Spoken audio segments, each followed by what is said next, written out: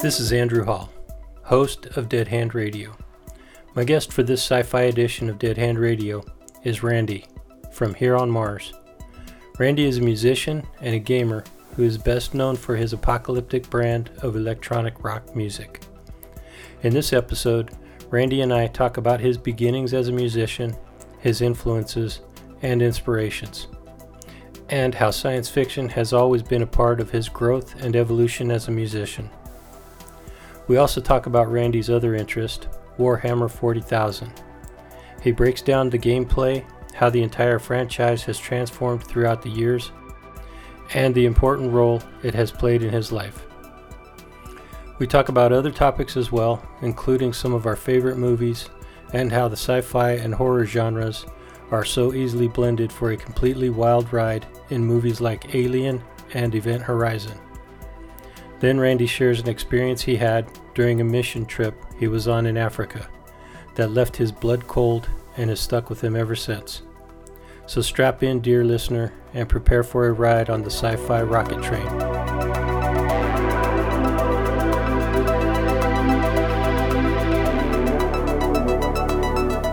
This is Randy from Here on Mars, and you're listening to Dead Hand Radio.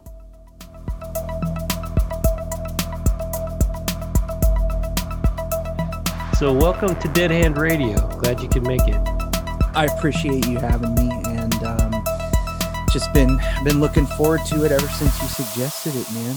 And I'm just happy to be here. Love the stuff you talk about. It really kind of hits home with me in a way. It's hard to explain. Other than that, I was born in 1980 and remember a lot of the different types of stuff you talk about. That's awesome, man. Well, I'm glad you said that, and I appreciate you saying that, and I'm glad that it's resonating with you. Yeah, absolutely. I don't know, man. Like when I listen to it, like certain podcasts I listen to, especially your I guess your co-conspirators on the network there, like Dave and Andy and all those guys on there. Whenever I listen to any of your podcasts, it's like it really is like being in there, and you really want to contribute to the conversation. So every chance I get to come on one of your podcasts, it's awesome. Oh, that's fantastic to hear. And just for anybody who's listening, who's curious about what you're talking about, that's the Slightly Irregular Podcast Network, also known as the SIP Network. Mm-hmm. And it's a group of podcasters, myself included, who just decided one day we were going to work together to help each other, encourage each other, spread the word, promote one another, and just all of us try to grow as podcasters and as people. And it's been an awesome ride. I enjoy it. I totally appreciate everything those guys do. Yeah, all very positive people. Always an encouraging word. Never. I don't know. It's just refreshing. In a lot of the circles I'm in online, there's lots of, there's always stuff that you don't like about, kind of the negative side of interacting online. And I think, between, you, Dave, Evan, Ben, Pat, Terrible Terror, all those guys. Everybody's super positive. There's never a negative word said, and it kind of inspires me to not be such a jerk sometimes. Oh, that's cool, man. That's a cool thing to say. Yeah, I appreciate that. Well, I think a few of those guys listen to this, and I'll make sure that each and every one of them hears what you had to say about that. Yeah, of course, man. I appreciate that. Yeah, for sure. So if you don't mind, we've known each other on Twitter for, at least a year, right? Maybe even longer than that. I don't know exactly when we first connected, but yeah. Yeah, about that long, and it would have been through Evan. Absolutely. Yeah. Yep. Uh, He yeah, turned me on to your music, and I was like, wait, I'm already connected with this dude. yeah. I should check it out. So, um, and I dig your music, man. I If I could say anything about you in a positive light, without really knowing you as a person, sure. I would say that your music is inspiring and it's unique and it's really cool to listen to and to know somebody who makes that kind of music. I'm happy to know you, man. Uh, Geez, dude, that's high praise. I mean, I feel the same way. You know, when I look at your photographs, dude, I'm just like, wow. And your design, and like even your design for the sci-fi month, or is it the month sci-fi month? Sci-fi November. Yeah, the just the design, the logo. It's not even like a logo. It's like I guess like the banner is what I would call it. I just saw that and I was like, man, that's cool. And Right on. and the photos and all of that, man, like all the the places of like old remains and skeletons of buildings and stuff I've seen you put up are super cool, man. And I think it's in general, that other circle, it's like a big Venn diagram basically, but like that other circle that's specifically focused on the post-apocalyptic stuff. So much talent and cool, just cool people, talented photographers, um, and authors and all that stuff. It really is, it's inspiring for sure.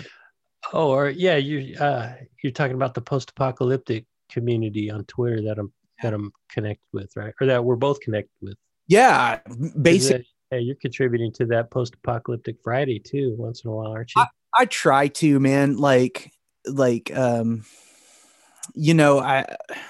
the apocalypse has played such a huge part in my life, that like it definitely comes through in a lot of like music I do. I've got an album that's dedicated to it pretty much. I mean, and kind of like a Isn't it called techno apocalyptic or something like that?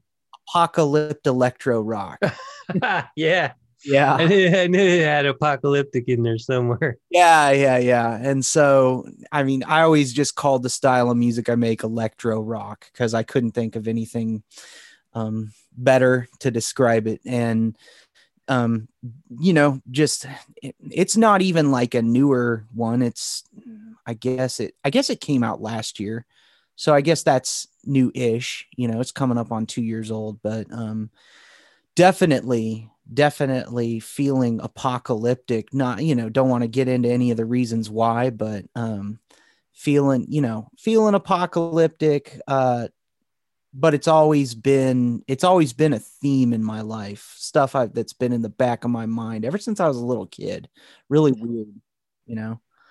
Well, I definitely want to get into that, but before we move on, one suggestion that I have for you is when we do the post-apocalyptic Friday, that is an open hashtag for anybody who wants to contribute.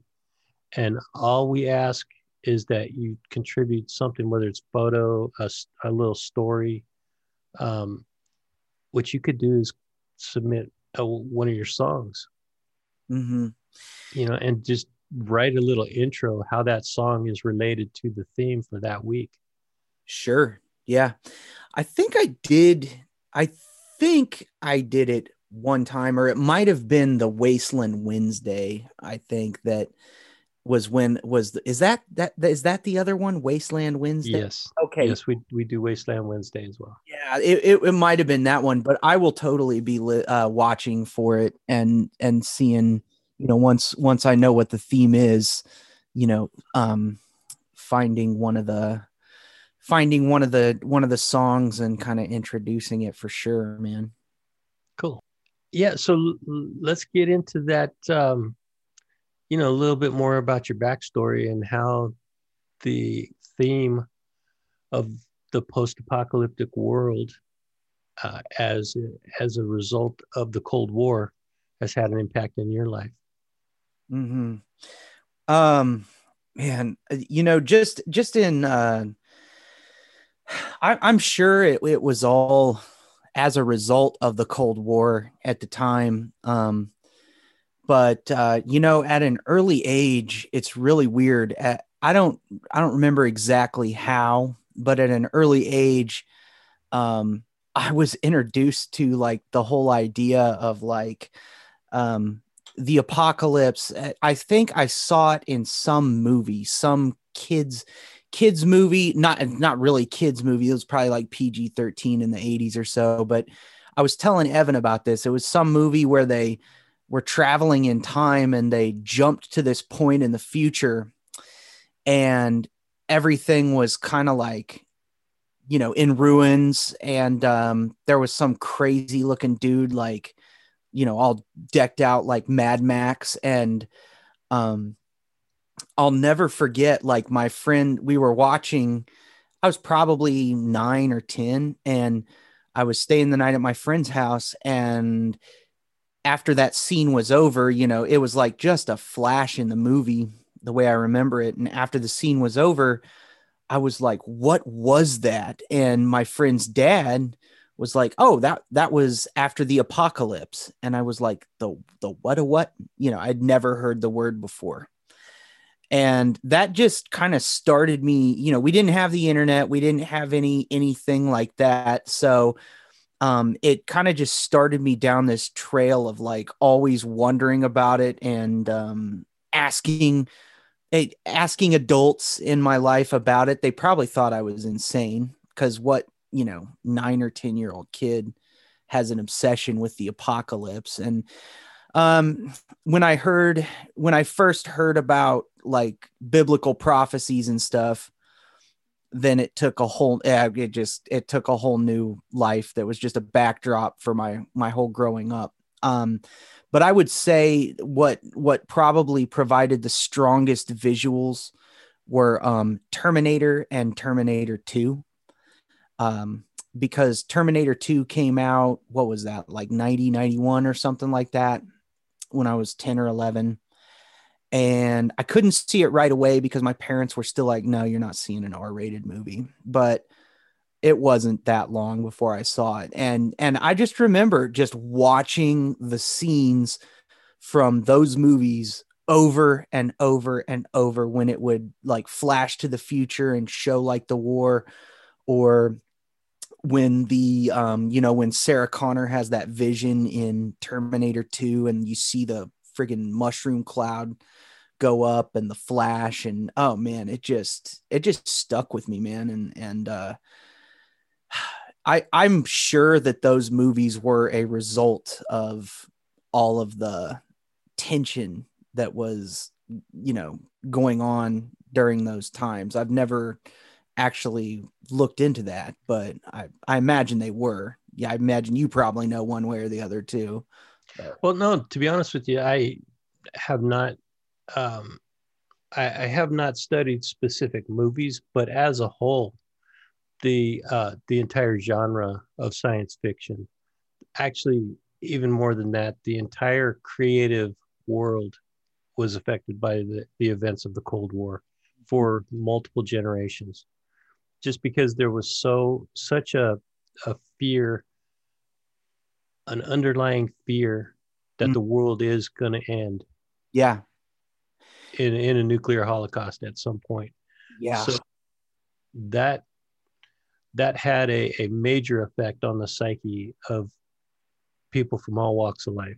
And it did permeate throughout the creative arts. You see it in movies, like you said, you see it in books.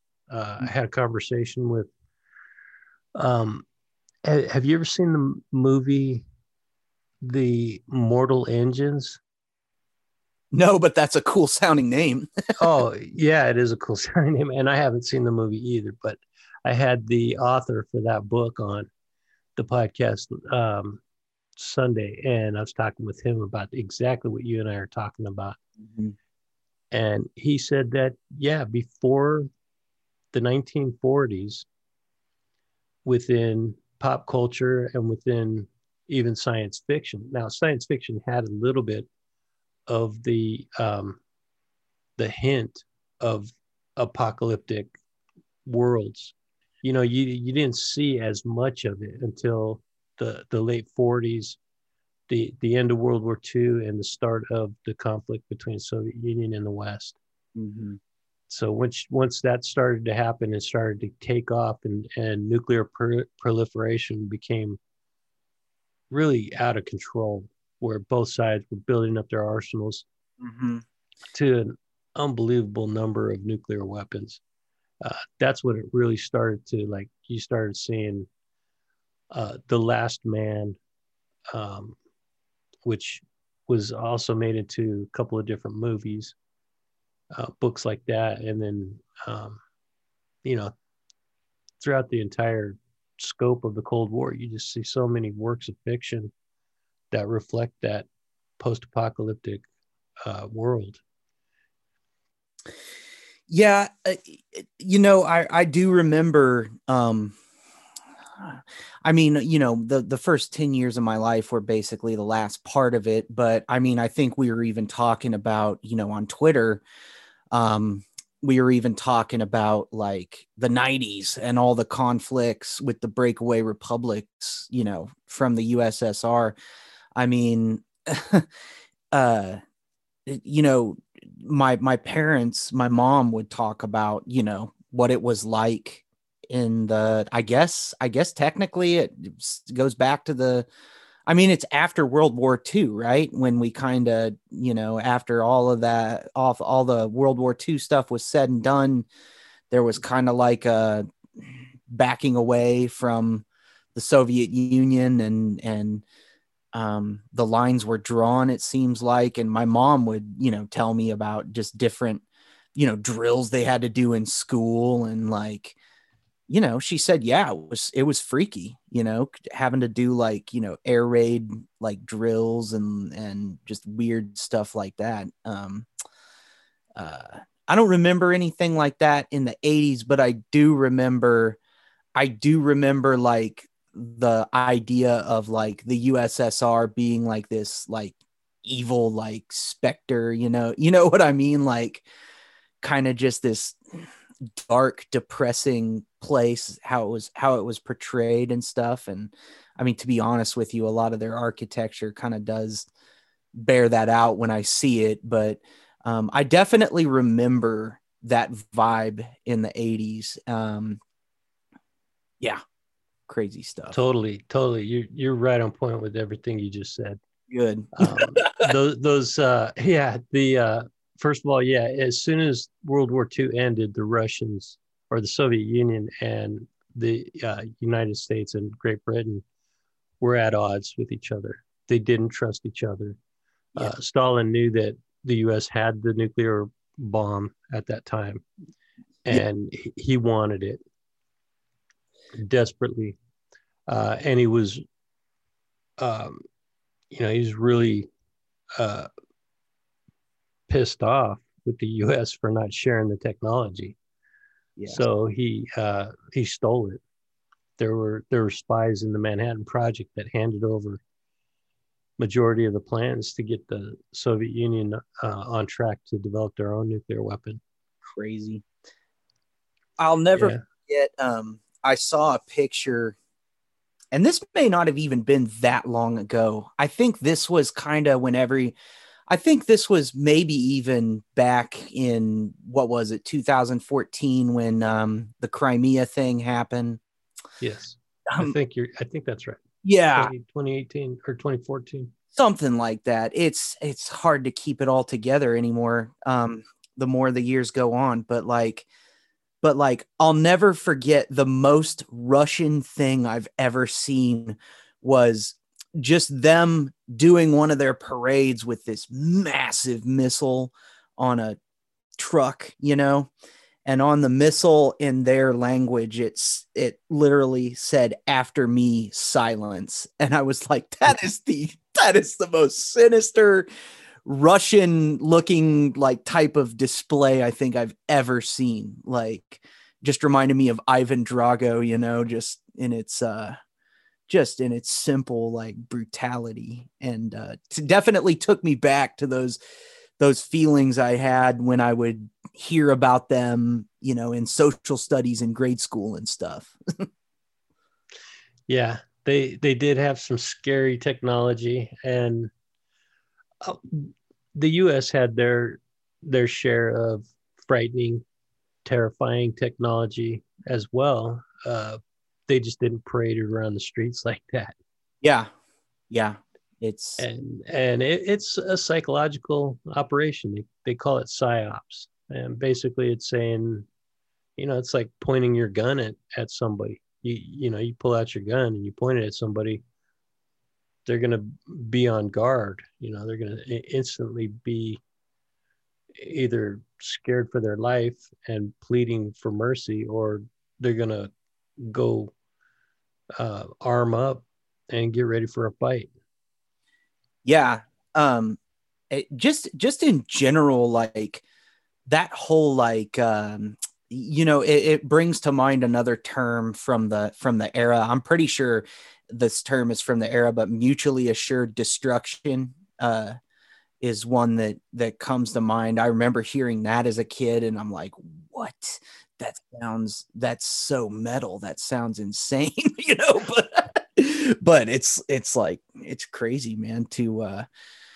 It's just weird to think that, a whole, 30-40 years went by with these missiles pointed at each other. And as far as we know, just a handful of times where it really came down to there being a possibility that someone was going to push the button. Wasn't there like a Cuba thing?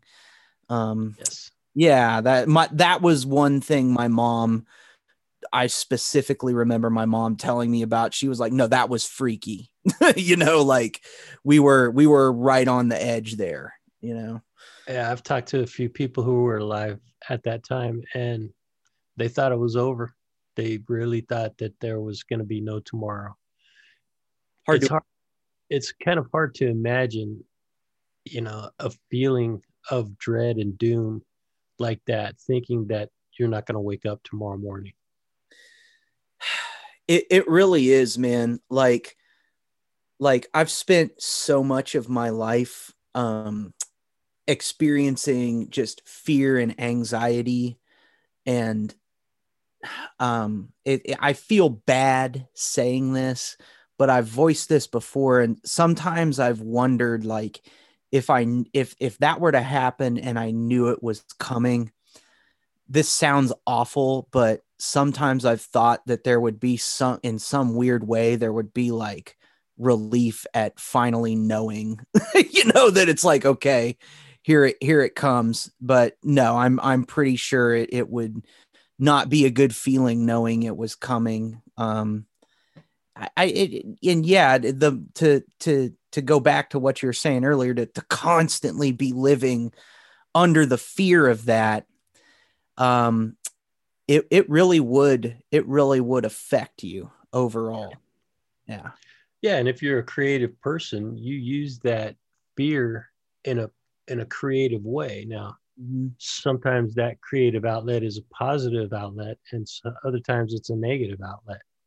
Yeah. So you get a utopia style writing in science fiction, but you also get the dystopian or the post-apocalyptic version of the science fiction. So people deal with that kind of stress on different levels. It's hard. It's good to stay positive, man. Like, even in the face of everything that's happening. In fact, like I have a thing I always say: I can laugh or I can cry, or you know what I mean? And I choose to laugh, man. I really do. When things just get crazy and it's just like one thing after another, I laugh. Like, I just start laughing because I'm like, well, how are we going to get through this one? We'll just see what happens. So, Yeah, and you have to do something to sit there and wallow in sorrow and just let the circumstances around you control your emotions and in effect your actions. See, even if you're locked down in your house and you can't go outside, you still have control over your emotions. Yeah. So you do things that are positive. Go do some push-ups, do some jumping jacks. You got to have some exercise to get the blood flowing. And then read a book. Don't sit there and watch the news, man. That's the last thing people should look at. Is watching the news. Yeah. Don't talk to other people who are going to bring you down. Just don't. Don't get into unnecessary arguments with the people that care about you and are looking out for your best interest. Just those are not things that are helpful to you or anyone else. So there are measures that you can take no matter how helpless you feel. Sure. That you can stay mentally fit. And if you stay mentally fit, you'll get through this. Yeah, I agree. 100%, man. I feel like the mind has just certain situations I've been in. I feel like the mind has I feel like everybody has the ability to do it. There comes a point where your mind says, okay, I don't have the luxury of despair right now. You know what I mean? And I think it comes a little more naturally for some than others, but I've experienced it. I don't have the luxury of a panic attack right now. I don't have the luxury of anxiety or all this other stuff, when people can believe that, even if they just believe that there's a chance that's true, it makes all the difference in the world in their circumstances, their mental health circumstances. So yeah, and I'm always trying to like keep an eye out, like at my workplace, just in my life, people I talk to. If I see somebody struggling, I don't ever try to like get into problem solving with them, but I just say, look, man, like I totally get it. I'm sorry you're having to deal with this. If there's anything I can do to help you through when you're dealing with one of these, types of moments, I'm happy to do it, That's cool. Yeah, I think it kind of takes somebody who has been through that, has had moments like that, to be able to understand and empathize with somebody who is currently going through that. Yeah. I had a really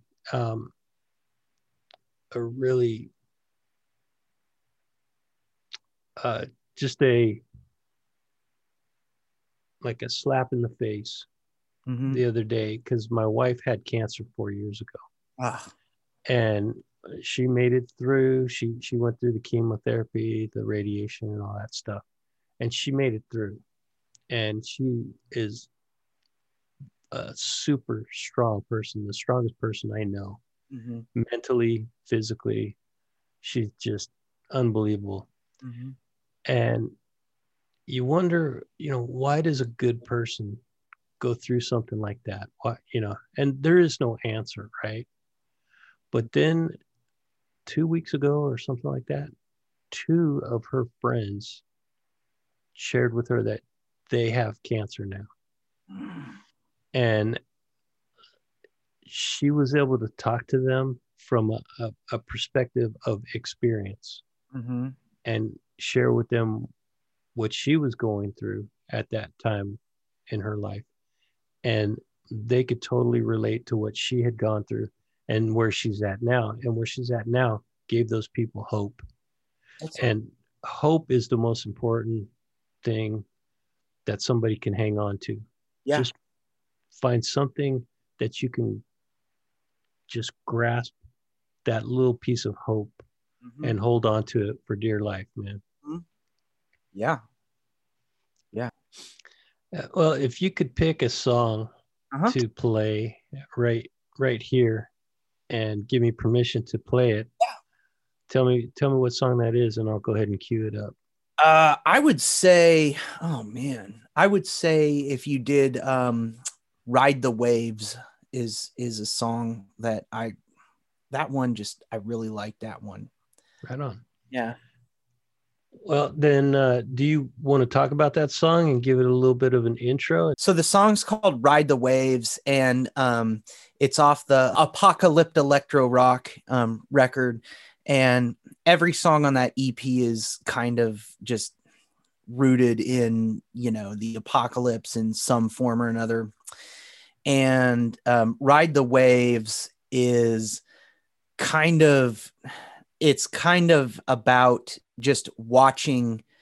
If you just picture yourself floating in space, watching things transpire on Earth, kind of knowing eventually the outcome, is there, the end is coming, kind of that type of thing.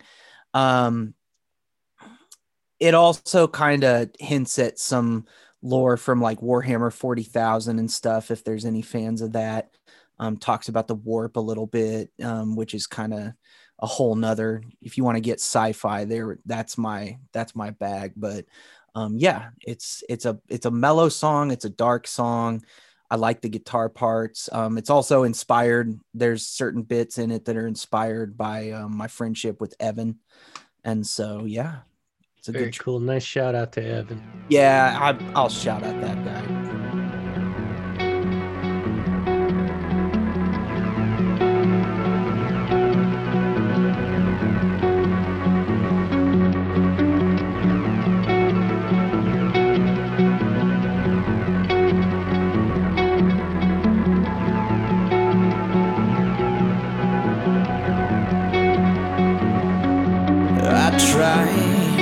I tried to change my ways, and I tried to act my age. I don't understand the light, but just the guiding hand. It guides me, shows me my place among the wastes.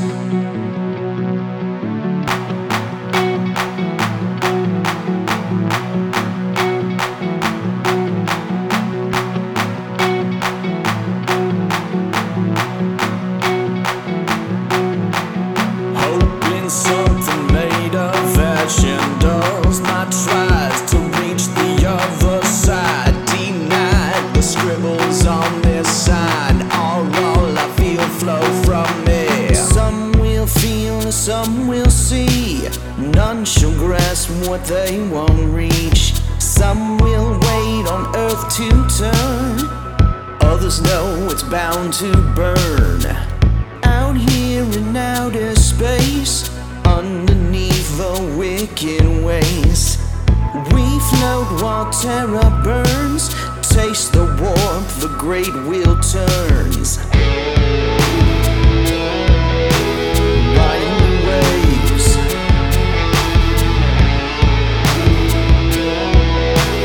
riding the waves. It was always too late, I'm so sorry to say. For the ones who think that they're free of the sway of the winds and the waves and the threads of the fates.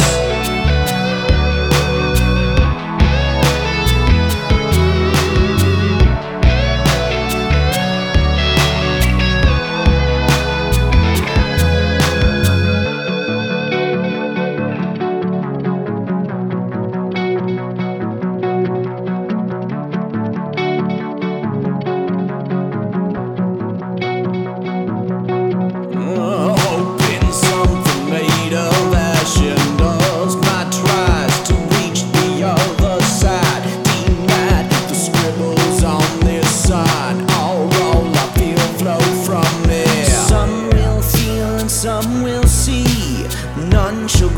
grasp what they won't reach. Some wait on earth to turn. We know it's gonna burn. Out here in outer space, underneath the wicked waste. We float while terror burns. Taste the warp, the great wheel turns. Riding the waves.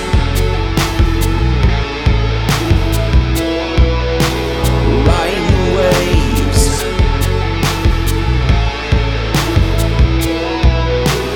Riding the waves.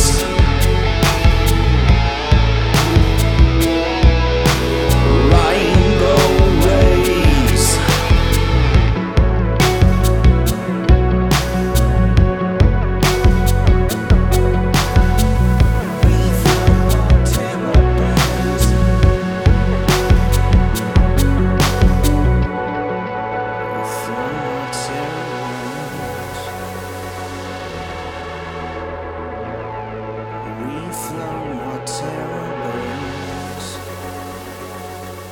And that was Ride the Waves by Here on Mars. Nice song, dude. So you mentioned Warhammer 40,000. Is that a tabletop role-playing game? Started as a tabletop role-playing game. The way I would describe Warhammer 40,000 is Lord of the Rings in space, more or less. My favorite. It started as a tabletop game back in like 86 or 87. It was more like RPG type of thing, but it's basically at this point you have an army of guys, and you fight your friend's army of guys. In fact, me and Andy from Black Cat Shadow, and his new podcast escapes me, but me and him, basically we would get together on Sundays and we called it the Church of 40K, and we would battle each other. And before all this COVID stuff happened, and the lore behind Warhammer 40,000 is absolutely it is some of the coolest stuff that I've ever read. And I haven't read a lot of stuff, but I have read a lot of Warhammer 40,000 stuff. Are you talking novels, books? Yeah. So I mean, at first, like they just had their backstory to the game, and I'm sure it borrows heavily. I mean, I know it borrows heavily from like Tolkien and H.P. Lovecraft, some of that stuff. What's the guy's name? Is it Robert Howard? I'm trying to remember the fantasy writer. Are you talking about Heinlein? It might be. He was a contemporary of H.P. Lovecraft's, I think, and he wrote like fantasy, type stuff. But the background to it was originally just in the books that kind of fleshed out the game a little bit, and at some point they started writing novels, and there's so many books. I've got like 50 of them like on my bookshelf over here. Like I just can't get enough of the universe. That's cool. Well, let's dig into that, man. How much time do you have? Plenty. Yeah. Let's get into Warhammer 40,000 and get some new people turned on to that, man, because that sounds like it's a tabletop role-playing game. Yep. I do know that people build miniatures, or they paint miniatures or something like that. Build them. They're most of the new ones are in plastic, and when we were coming up, in the 90s, like when I first got turned on to it, if you bought a box set, like you would buy like a 2-player battle box is what they call it, and it just comes with a small force of 2 armies, so 2 players could play against each other, and the rule book and stuff. They were plastic, and the plastic in the beginning was not super detailed. There wasn't like a variety in like a lot of like the positions. It would be like one or two positions, if you know what I mean, poses for the figures, for the minis as we call them. But you would have like different figures for the different character, or is it kind of like a chess game where you go head to head with each other, or how's it work? Yeah, I mean, and you can have more than one player, but most of the time it's two players, and you just set up your battlefield like on a table. Usually, like for a really small game, even just like a 4x4 table would work, but ideally like a 4x8 table. And you just place different terrain. You build your own terrain. All the movement is done with like a tape measure, and I mean, you just move your squads around, and you've got different types of, you've got squads of grunts, you've got squads of like elite warriors, you've got characters, you've got massive like vehicles that have huge like cannons on them, and just all kinds of stuff, man. You've got different capabilities in the different races that you play as, I guess. And yeah, there's psychic abilities, which would be like, your wizard type stuff, casting spells. It's psychic in Warhammer 40K. But the cool thing about it is there's playing the game. So, there's people who are into just getting the guys and playing the game. And then there are people who are more into the modeling and painting aspect. And then there are people who are into the reading, and the lore aspect. And that is it just, I could spend hours talking about it. And there's hours and hours of stuff just on YouTube about the lore. I kind of like all three. I definitely like the lore the most. I like modeling and painting second, and I like getting together and having like just fun games where you basically just laugh like at it's just funny. There's a certain humor to it. But overall, the IP itself, the universe of Warhammer 40,000 is extremely grim and dark. In fact, it gave birth to a term, grim dark. You will hear people say, "Oh, that is totally grim dark," and it's because for the longest time, the motto for Warhammer 40K has been, "In the grim darkness of the 41st millennium, there is only war." And so, yeah, the main race, I guess you would say, is the main faction would be the Empire, which is humanity. And by the 41st millennium, humanity has created an empire across the galaxy. But it's definitely in its waning. It's definitely not a strong empire. There's all kinds of things going on. There's different other alien groups that are constantly a threat to the empire. There is a heretic race of humans who have basically, how do I put it? They've turned towards the dark powers, and the dark powers are called the Chaos Gods. And I'm a chaos guy. I've got a bunch of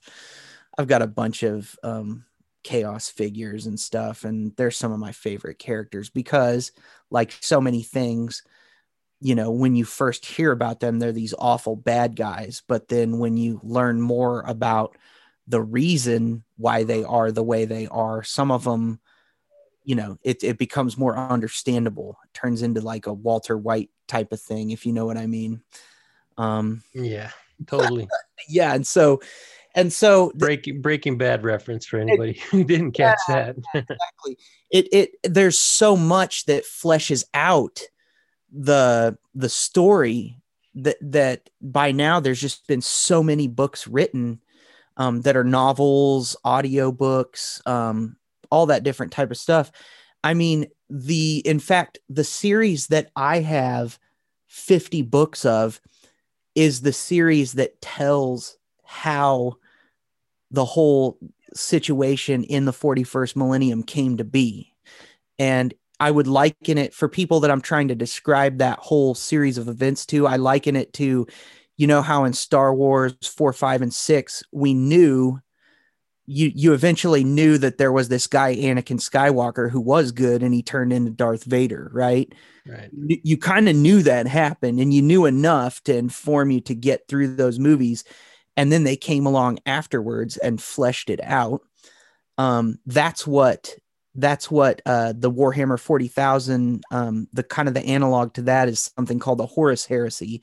And it's basically the 31st millennium stuff that happened 10,000 years prior to the quote current time, which there's just tons of books and stuff written about. And so I've only read that stuff. I haven't even read the massive amount of books that are in the 41st millennium, you know? So it's just such a rich and detailed universe that I don't know, man. The first time I saw the figures as a kid, I was like hooked. And, you know, there's no one to play that game with where I grew up. And so I didn't, you know, it didn't last. But over the years, as it kept going and going and going, I would just get bored from time to time and look it up on my phone and just read about different stuff. And then, oh gosh, like 2015 or so, I gotta admit, there was a bit of shame, but I went to my wife and I was like, hey, look, like there's this thing. So I get that, man, you know, and hey, it's funny though, because it's geek culture, and it's something that is now a lot more readily accepted than it was in the 80s, the 70s. I don't even know if it existed in the 70s, but in the early 80s, when I first got introduced to Dungeons and Dragons, man, that was like a thing. Mm-hmm. And but I was like a closet Dungeon and Dragoner. It was not cool. So I totally get what you're talking about, keeping it on the down low and being a little bit, being a little bit embarrassed to go talk to your wife about it. Well, and I'm just like, how am I going to tell her that I want to spend this much money on a bunch of little plastic men? But no, my wife is, man, it's like you said, you're what, you know, just, my wife's so cool, man. And she supports me in all of my like hobbies and my stuff that's not hobbies, like music. Like to you, photography is not a hobby to you. I look at like what you do and I'm like, this guy's serious. Like you enjoy it. And I mean, I think it would be amazing if you made a living doing that. I don't know if you do or not. I don't make any money doing music, but it's not a hobby, you know? I feel you. Yeah. And no, photography is not a profession for me, but I do take it way more seriously than I do a hobby. Dude, just looking at your photos, yeah, it's not a hobby. Thank you. Know?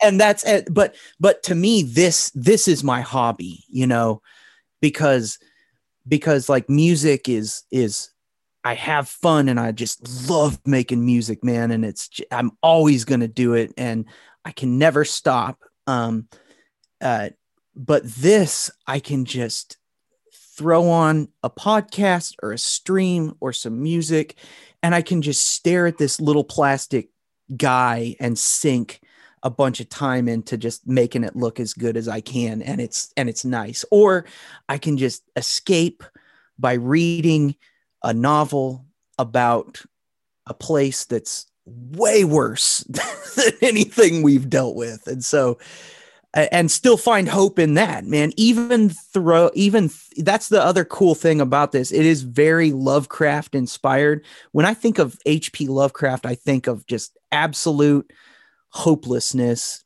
and insignificance in the face of like the cosmos. You know what I mean? That's what I think of when I think of Lovecraft. And there is some of that in this, but there is still just this thread. There is a thread of hope through the whole thing that persists, and it's so good. Yeah, so there are many different facets that people can get involved in if they're interested. But how long ago did this game come out? Or first of all, did it start as a game or as a series of novels? So it started oh man, and I'm gonna mess my history up a little bit. It started as more of a RPG, kind of like Dungeons and Dragons. Like you were more like a single player type of thing. With you had a single character type of thing. The way I understand it, it was called Rogue Trader, and there was just like a single book that was made, I want to say in like 86 or 87, by a company called, I don't know if they were called Games Workshop back then or if they were called Citadel, but the company that owns the whole IP is Games Workshop, and they own the company that makes the minis, and it's called Citadel Miniatures. And they had previously made minis for like different games like Dungeons and Dragons and stuff like that. And so they started doing their own thing. And I don't know, I think it was like maybe a couple years later, it actually turned into Warhammer 40,000 is what it turned into. And they put out the first proper, like what you would call a battle box that had like squads of Space Marines. And I think, oh man, if I'm not mistaken, like the first or second edition of Warhammer 40,000, whatever came out with the battle box first, you had a squad of Space Marines. So those are the superhuman soldiers of the Empire. And then the other squad was either Eldar, which are basically space elves, more or less. It was either Eldar or it was Orcs. Orcs are a faction in Warhammer 40K. They're kind of the comic relief. Like 1986, 87, it came out as an RPG where people were just player to player type of thing with somebody who would run the game, like a game master type of thing situation. I think so. I don't know a whole heck a lot about I don't know a whole lot about the first iteration of it. I just know it was called Rogue Trader, and it kind of got the whole thing started, but it wasn't like it is now. Definitely not like it is now. It seems like it's a whole universe. Now, it's kind of weird to me. Is it also an online video game? There are a bunch of video games now for it. I don't know when the first games came out, when they started making the first like video games for it. Probably the 90s, dude. Like I bet if I checked and I went and looked back, there's all these like Splinter games that are kind of spin off of 40K, if that makes sense. Like in the 90s, they came out with just this game called Space Hulk. And a Space Hulk is just a derelict, like fragment of an old ship that's floating in space. And it's colonized by this one particular race of aliens called Tyranids. And Tyranids are basically, they're a ripoff of aliens, like Sigourney Weaver aliens. They're kind of like that. And Space Hulk is like a separate game where you just play a group of these, they're called Space Marine Terminators. They're basically like walking tanks in these giant suits of armor.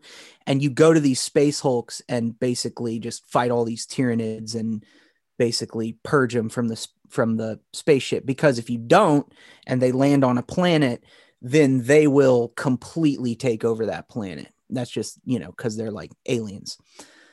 And it certainly sounds like this is something that you're passionate about, man. Yeah, dude. But what my point was, I think they made a video game about that in the very beginning, and there have been so many video games that have come out since then. I've played one, probably the most well-known one is called Space Marine. And you're basically a like a captain in in the main chapter of Space Marines called the Ultramarines. They're kind of the poster boys. They're always on the cover of everything. They're like the Mario of the Space Marines or of the Warhammer 40K. And you play as one of those guys fighting off an orc invasion on a planet, and it's kind of Gears of War style if you've played that game. No, I am not much of a gamer these days, and I have not been a gamer for quite a while. I still haven't like a passing interest in all these things because of the connection to science fiction. I just don't have the time, and I also don't have the community around me that I can go sit down face to face and play. Yeah. So online games, I used to play World of Warcraft, but that's because another friend got me into it, and then I met a couple of other people online. But I just got tired of that game, and so I quit playing that, and I haven't really played any other games since then. I did play the original Fallout and the first couple of iterations of that. I loved the Fallout world. Yeah. I love seeing our friends' screenshots of those games. I just think it's the coolest thing, like, they kind of got their whole like place set up, and they're always talking about trying to find ammo or whatever, different things. Oh yeah. It's a totally different game. I've never even played the new version of it. Gotcha. But it's a totally different game than from what I played. Gotcha. So it would be something like, what you're explaining to me about Warhammer 40K. I know nothing about it. It's the same way I know nothing about the new Fallout gaming system. Yeah. Other than it's a post-apocalyptic world, the graphics are killer, pretty amazing. Now, is Warhammer, because it seems like it's a pretty massive community of people that are interested in this. Do they have conventions and things like that where people get together? Yeah, they do, man. You can pretty much always count on some sort of presence at any kind of like sci-fi con or I'm pretty sure like even Comic-Con and things like that. I've never been to one of those things. That's not, it would be interesting. I've never been to a Trek Con, anything like that. But there is a huge community for Warhammer 40K, though it's still like this thing that's kind of under the radar. Like most people, I think by now a lot of people have heard of it, especially if you play games or if you are anything that's kind of adjacent to Warhammer 40K. Like if you're huge into, I don't know, like Star Wars or different things like that, more than just a casual, then I think you probably heard of it. But there've been no movies. The people always talk about if there was a movie, who would you cast as this and this and this, and the fan base is rabid. You know how people are. They would be like, don't screw this up. So well, because it's happened so many times. The Warcraft movie that came out was a bit of a disappointment. I thought it was pretty cool, but the gamers who are really purists, a lot of them hated on that movie so bad. I don't even know if they're gonna make another movie. Yeah, and I'm bad at watching movies, man. I should check it out. Like, I'm sure I'd like it just because I like that type of fantasy type stuff. You know what I mean? It's a good movie. The visual effects are they're amazing. And as far as following the storyline, I am not that much of a purist. So I don't know that they veered off the original storyline that drastically or not, but it was a good movie. I liked it. Yeah, absolutely. What's funny to me is like kind of along that conversation, I like the prequels. You know what I mean? Like I like Oh yeah, a lot of people do. You're talking about the Star Wars. Star prequels. Wars. Yeah, I like the prequels, man. And yeah, there was things about them that, of course, at the time we were like, ooh, yeah, cringe, maybe here or there, but nothing's perfect. I mean, when I go back and watch the originals, I'm like, okay, come on. It's like we cut them slack here. I love the prequels, man. I love seeing the story. I love seeing. I'm weird. I don't mind spoilers, and I love just seeing how things are fleshed out, even if I know the outcome. And to me, the prequels were like the ultimate like experience of that. I like the prequels as well. Some of the acting was a little bit stiff. Oh yeah, It does have its downfalls, 100.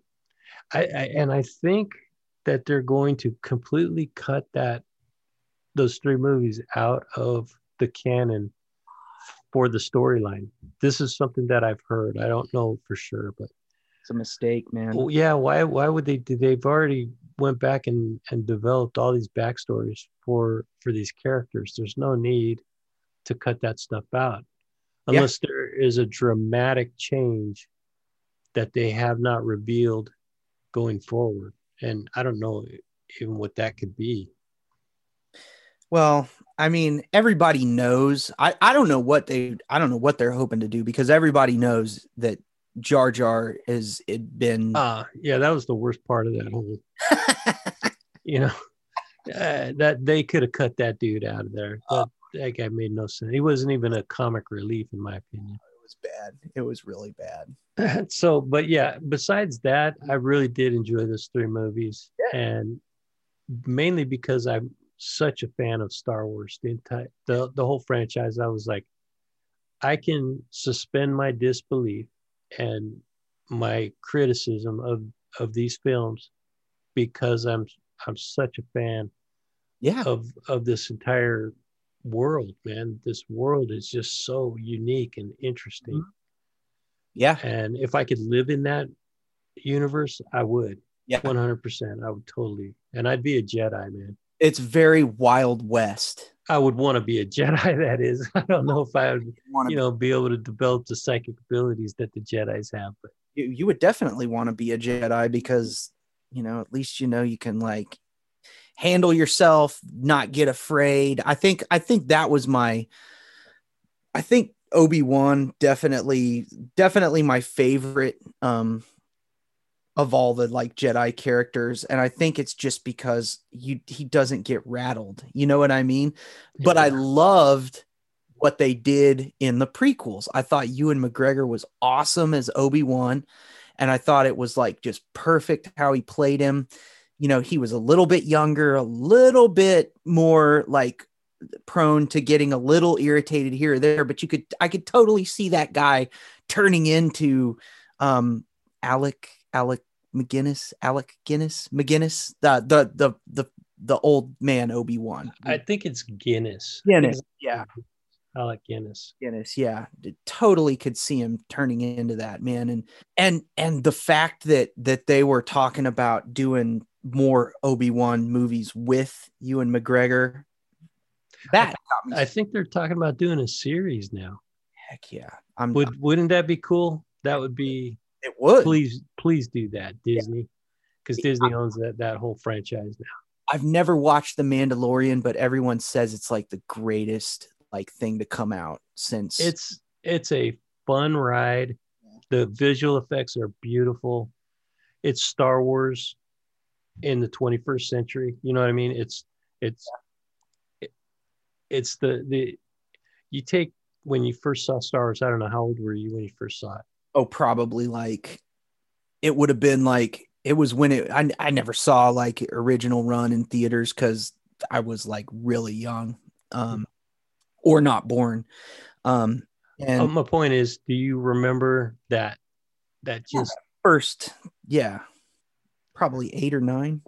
That feeling of like, man, this is something different, completely different and special, and I want to live in that universe. Yeah, that's exactly how I felt when I first saw it, and that's what they captured in this series, The Mandalorian, That's cool.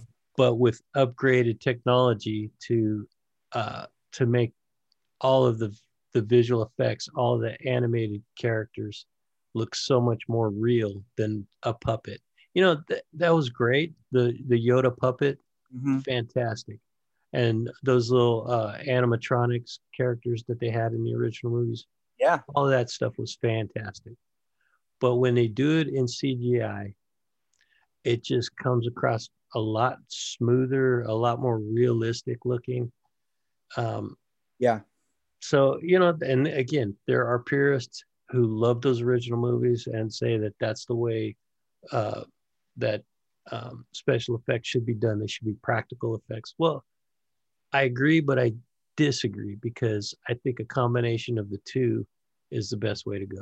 It's just different tools in your possession, and there's gonna be times where I'm not a movie maker or a visual effects person, but if it's like everything else, there's gonna be times where one is gonna work more for various reasons than the other. I mean, and it could be budget, it could be the way it looks like on the screen, or I think it's silly to, I mean, as a person who doesn't make movies, it doesn't make sense to me to be like, why do they do this?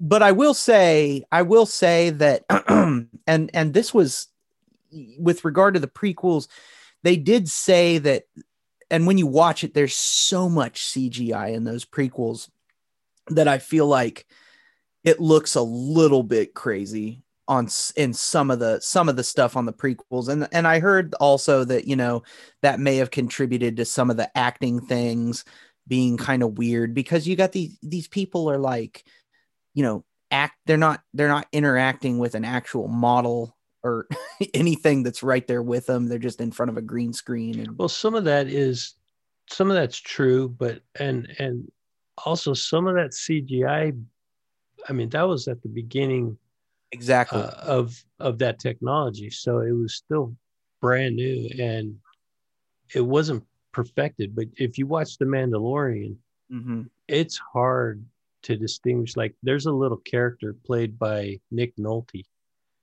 I recognized the voice. I was like, man, that voice sounds familiar, but I didn't like pinpoint who the actor was. And this little dude is probably 2 or 3 feet tall. There ain't no way you're gonna get a puppet to look as good as that animation, that 3D animation looks. Yeah. And it's just, the technology has come so far, and the skill level of the people using the technology is at a level that is unbelievable. Yeah. And the fact that it's a TV series, it's either 8 or 10 episodes, and each episode is like 40 minutes. So it's not quite 10 hours, but it's a lot of fun, and it's worth it. Do you have Disney Plus? Well, yes, I do. Because that's the only place you can get it. Exactly. And the funny thing is, like, now that I finished up school, I actually have the time to like watch something like that. So nice. Oh yeah. So I probably will be doing that. Oh, you're gonna have to do that and then go on somebody's podcast and talk about it, man. Because yeah, right. So would I'm taking it Star Wars would be the sci-fi one, that would be kind of your main one. As far as my favorite science fiction movie or property or whatever world, universe, I guess. Or so, I'm gonna cop out. I am gonna say I don't have a favorite, because I have so many favorites that I can't pick one above the other. Yeah, I love the Blade Runner universe, which I love that whole the visuals that you get from the Blade Runner. Watching that old movie, like, and you're just like, when you think about what year was it made? Was it like 80, or was it, I don't know what year? I think it was 84 when it came out. I mean, that movie is amazing, man. Yeah. It's what they made happen was cool. Yeah. Actually, I think it might have been 82. So I'm gonna look that up. Blade Runner. 82. Yeah, it was 82. Yeah, and this is gonna. I mean, look, I don't have a lot of sci-fi street cred anyway, but I didn't see that movie until probably like 10 years ago. It's just, there's lots of movies, lots of classics that some that I still haven't seen. And that was one of them, man. And when I watched it, I was just like, oh my gosh, this is mind-blowingly cool, As far as I think earliest influences, it was either Star Wars, because that came out in 1977, or Alien, the original Alien. Yeah. Now, Alien is more of a horror movie. Yeah. But so I think earliest influence in the sci-fi genre would be Star Wars by far. So that has been my longest standing area of interest when it comes to, and when I was a kid, you couldn't get me to talk about anything but Star Wars. Yeah. So, but then a Blade Runner came along, and the whole Alien franchise, Predator, there's just a ton. Even Back to the Future, man. That 100. That whole franchise is excellent.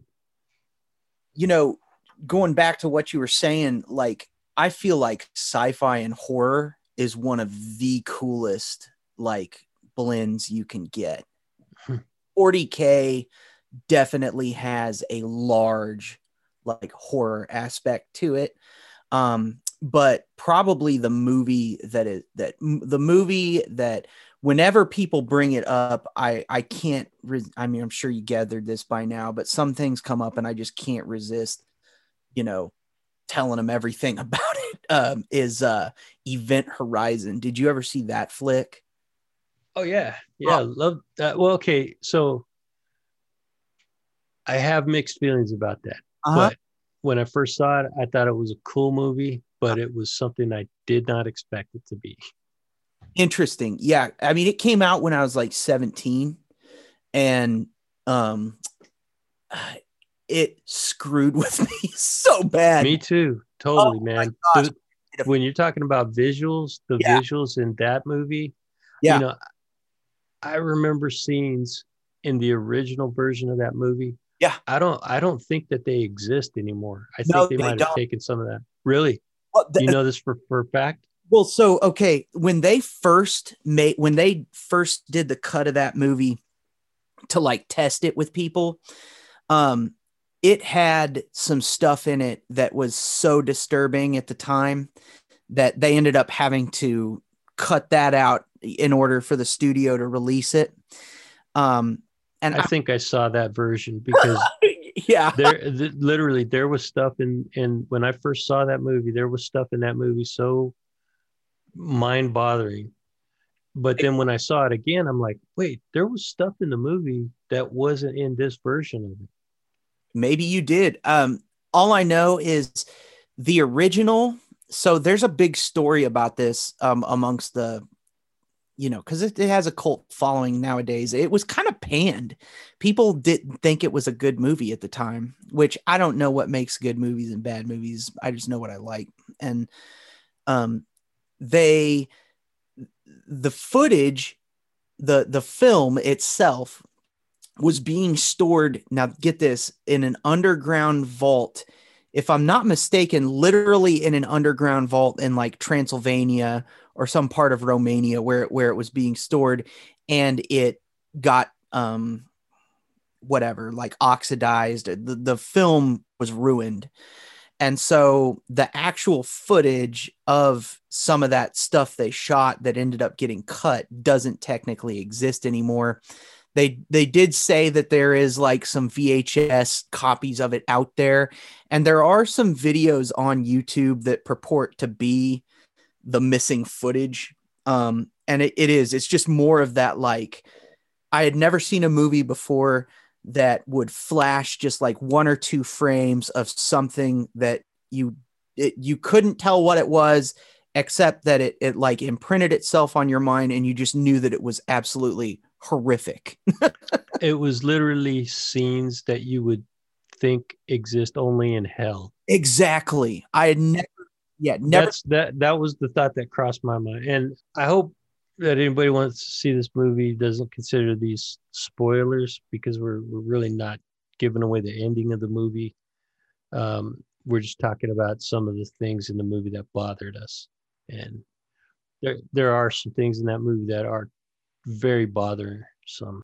Very, like, I would not recommend, if you have any reservations about whether or not a movie, if you've ever been disturbed by movies, I'm not easily disturbed. That movie and The Exorcist are the two that have disturbed me for long periods of time. So the other movie I would equate as disturbing as Event Horizon is the original Hellraiser. I've never seen it, man. Oh, wow. Okay, well, I gotta. I don't know that it holds up. I have not seen that movie again. I only saw it one time. Sure. But there are some scenes in that movie when I first saw it that I was like, I wish I didn't see that now. Yeah. Like it's weird when you come across those things that leave that mark on you that affect you for a time. You know what I mean? And I have to wonder, like, I don't think I would change anything. Like, I don't think I would change the fact that I watched Event Horizon, even though it messed with me and I had trouble falling asleep for like, and even just going through my day, just because it was about stuff I already like worried about and thought about all the time. I was kind of a weird person, not weird, but I just had my own battles I was fighting, man. And it really spoke to them. I'll just say that. And, yeah, it's crazy when a piece of art does that. Yes. Yeah, I agree. Crazy. And, but anything science fiction, I'm going to go see it. And that was it was billed as a science fiction movie. Really, the reason I didn't expect what it turned out to be was because they didn't bill it that way in any kind of the promotional materials that were out there. Yeah. It was a pure science fiction space, not an opera, but just a space movie. And man, is it more than that? It's funny. There's fan theories of stuff, right? How people get way out there with stuff. People have actually linked, it would take too long to explain, but people have actually linked Event Horizon, Doom, and 40K kind of all together. Because 40K involves Mars, where Doom takes place, and Event Horizon, they rip a hole in space-time to try to travel faster than light, and that's analogous to what they do in 40K. But in 40K, if you go into that, they call it the immaterium or the warp. If you tear a hole in space-time and go into the warp and you aren't protected using this special type of field, it is the dominion of absolute chaos and demonic entities and everything. And it is exactly like what you would see in what you saw in 40K or in a Event Horizon. Interesting. Okay, so that's straight out of the pages of a 40K novel, and it sounds like. Exactly. And that's where the sci-fi horror aspect of 40K comes in, is everything in the material universe is there's a whole nother universe beyond the veil where all of these entities exist, and they feed off of the emotions and kind of like carnal aspects of humanity and other sentient races in the quote real world. So, dude, now we're getting into some really interesting and that's areas yeah of discussion. that's 100% what really got me into 40K. And the whole 40K universe is screwed up because those dark powers from across the veil appeal to certain people in humanity and basically develop devotees and followings that worship, and they call them the chaos gods. And dude, like there's 4 different chaos gods, and when the adherents of the different chaos gods acquire different blessings, quote blessings. And dude, it's so cool. So you alluded to something when we were chatting, and you mentioned that you had an experience or several experiences throughout your life that would have fit in well with the Halloween edition. Yeah. You want to talk about that? Yeah, sure. So I don't, like I'm very careful when I describe the nature of like the missions work I've done overseas, but I was fortunate enough to fall in with a group of like a small church in the town I live in. And they were legit. They were kind people. They were not like every negative portrayal of Christianity like you see. Just trying to give a little background to this. They were heavily involved in, small ragtag type missions trips over to East Africa, where they would literally, we tried to make it into a thing to where we could, go around and do speaking events and do all these things. And it never worked out, but we always planned to go over and visit our friends over there at a church there that we supported, indigenous people, no, not paying for any Americans or Westerners to sit over there. And, people just trying to get tax relief or whatever would give us money that we would use to like drill wells and stuff and do things like that for the people. You mean water wells, right? Yeah. Right. Wet water wells. Yeah. Yeah. Water wells. Absolutely. But funny enough, it was in Southern Sudan where, there's a ton of oil and there's like, there's other countries that are in there doing that. But, so we would go over there and just hang out with like, the local pastor. He's a guy my age, from Sudan. And, we were always, we'd have like just like our Land Cruiser or something we borrow from somebody just to get around. And it's super hot. So you're always trying to find any kind of like lean-to place with a generator where you can find like a lukewarm Coke. You know what I mean? Because it's like 105 degrees out, brutal hot. So we pulled up in this little area, place we'd driven by and probably been outside. I've probably been to that place like many times. We go into this little like lean-to type shack, where we go to get some Cokes, and we're just like talking to the people there, whatever. And I hear this dog. Making like, it's like yelping, like somebody's being mean to it, really, is what I'll say. And it really bothered me. So I stepped outside and was just like, what in the hell is going on here?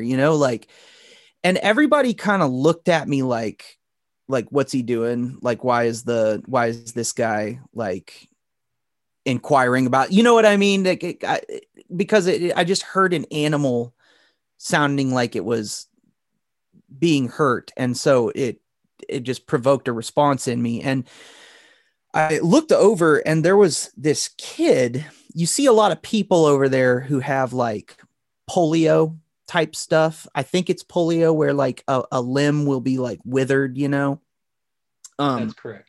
Yes. Yeah. So there's a lot of that over there. It's kind of weird if you grown up here, you've never seen it before. And this kid just had like a 2x4 or something. And he wasn't like seriously harming the dog, but he was being mean to this dog. And I just like, there was just something in me. I was like, what is going on here? And it got real weird real quick. And so the kid looked at me kind of like he was just a really weird looking kid. You know what I mean? Like, I'm not even talking about, the polio. I'm talking about just the look in his eyes. It's hard to describe. And so, um, I went back into the little building and was like, okay, I don't know what's going on here, but whatever, and we got our Cokes, and the pastor guy, as we're walking back out to our vehicle by the road, the pastor guy's like, hey, that kid, his dad is like a local like witch doctor. There's a lot of that there where you'll hear this person's a witch doctor, this person's a witch doctor, and people pay them to do this or that, and cast, hexes and stuff like that. And so I was like, oh, weird, just great. I don't necessarily believe in that. Like that's going to be a problem or anything, but we're sitting there talking, getting in the vehicle, and it was just like a jump scare, like out of a horror movie. I look up and look out the passenger or the driver's side window across from me. I was sitting shotgun, and look out the driver's side window, and that kid has the 2x4, like he's about 5 feet away from the car, and he has the 2x4 strung across like across his shoulders with his like withered hand kind of holding it up, and he cocks his head to the side, and his face was very like emaciated, very skull-like. And he cocks his head to this side, and this totally sinister smile forms on his face, and his eyes, dude, like, I don't know how to explain it, but there was something inside there looking at me, and this giant thing of drool falls out of his mouth. And it was like there was this thing inside this kid saying like, yeah, like I dare you to try to do something, to help this kid or whatever. It was, I've never experienced anything like it before. And my friend sees it and it's like, oh my gosh. And we just drive off. And so you weren't the only one to see it. No. That story gave me the freaking chills, dude. The hair on my arms is still standing up. So what it sounded to me like, he was in the pose of Jesus on the cross. yeah, kind of. Yeah. That's why it gave me the chills so bad, because I'm visualizing this kid in the same pose as Jesus on the cross. Never thought and when you told me the look on his face, and how that that is a creepy freaking story. It was the sense, because like, I know a lot of people aren't going to be, a lot of people, some people might hear this and be like, oh my gosh, this dude's in one of those. Some people might hear it and be like, what are you doing? Like, when we would go to different places, I mean, we're Christians, dude. Like when we would go to different places, like people want you to pray with them. You know what I mean? And so we would. And there was something in me that was like, I need to pray for this poor kid. You know what I mean? Like, and of course we would also extend, it wasn't just the thoughts and prayers thing. There was actual help being extended to these people, but I was just like, I just want to get to know what's going on with this kid. And that was kind of where I was coming from. And then to see him pop up and I could just tell that there was something behind the veil. It's like, I dare you to try to get in, to try to do something about this. You know what I mean? Like, yeah. I've never felt, and dude, like, I mean, full disclosure, dude, I didn't do anything. I ran, man. You know what? Like, got out of there, dude. And yeah, I never even thought about that until you just put that, but that freaks me out just thinking about that. Yeah. That was the first thing that popped into my head when you described how he was standing there with his head cocked to the side and that 2x4 across his shoulders with his arms kind of draped over it. Now get this. So 2 years later, I always think about that kid because we drive up and down this road all the time. 2 years later, we were arriving in the area late, at night, completely pitch dark out. So as we're driving down the road, the only thing that you see is whatever flies in the view of the headlights. And that kid, we're driving along the road, and that kid is walking the opposite direction down the road. And it was 100% that kid. I mean, there's no way in hell it was anyone else. And when I saw it, it was like a spike of ice through my chest when I saw that kid again. Like, it was like another jump scare from a horror movie, man. And even my friend saw it too. The same guy. I went with the same guy each time. And he was, and I was like, dude, it's that kid, you know, and he was like, it was that kid, you know, but we were like, keep driving, just keep driving, you know. But did the kid see you, or did he notice you? No, he wouldn't have seen us, because it was just, you know, we were kind of going down the road. It was night. Yeah. He can see past the headlights or in through the windows. Yeah. Yeah. But in general, I feel like, you know, over there, I feel like a lot more people believe in the possibility of that realm existing behind the veil. And I just think in general, like, the more minds that are contributing that kind of energy, the more like out and open those types of things are going to be, man. Yeah, that's an interesting experience that you had, man. What do you think it was? I know you said that it was something from another dimension or another reality, but you think it was a demon? Yeah, I think so, man. I really do. I do. Like, I don't, you know, and again, am I thinking of some like horned, like, you know, cheesy horned like thing? No, it's like they're entities we can't even comprehend. You know what I mean? You would probably really appreciate the conversation I had with Sandy Lene. Right on. She is the episode 10 in the Halloween edition. Okay. Fascinating lady. She's just a really sweet lady, but she's got an ability that few people have, and she's developed it to a level that enables her to see things and experience things that most humans would not even believe was true. But I think because of your experiences, I think you'll be able to really relate to what she's talking about. I'd believe it, man. 100%. Check it out.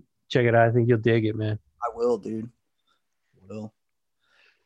So, is there anything else that you'd like to talk about before we check out? Man, man, I got all the 40K out of my system. Yeah, we've been on it for 2 hours. I apologize if I like ramble and go down rabbit holes and stuff. Let me tell you something, brother. You are an interesting person. I'll listen to you talk for hours on end. It doesn't matter. No apologies needed. Man, I appreciate you having me on, man. I'm sorry it took so long and the gaffes happened, but I'm out of school. So I survived that. And nah, man, it's just been great being on and chatting with you, dude. All right, Randy, thanks for joining me for this sci-fi edition of Dead Hand Radio. I appreciate you being on here, man. Thanks for having me, buddy.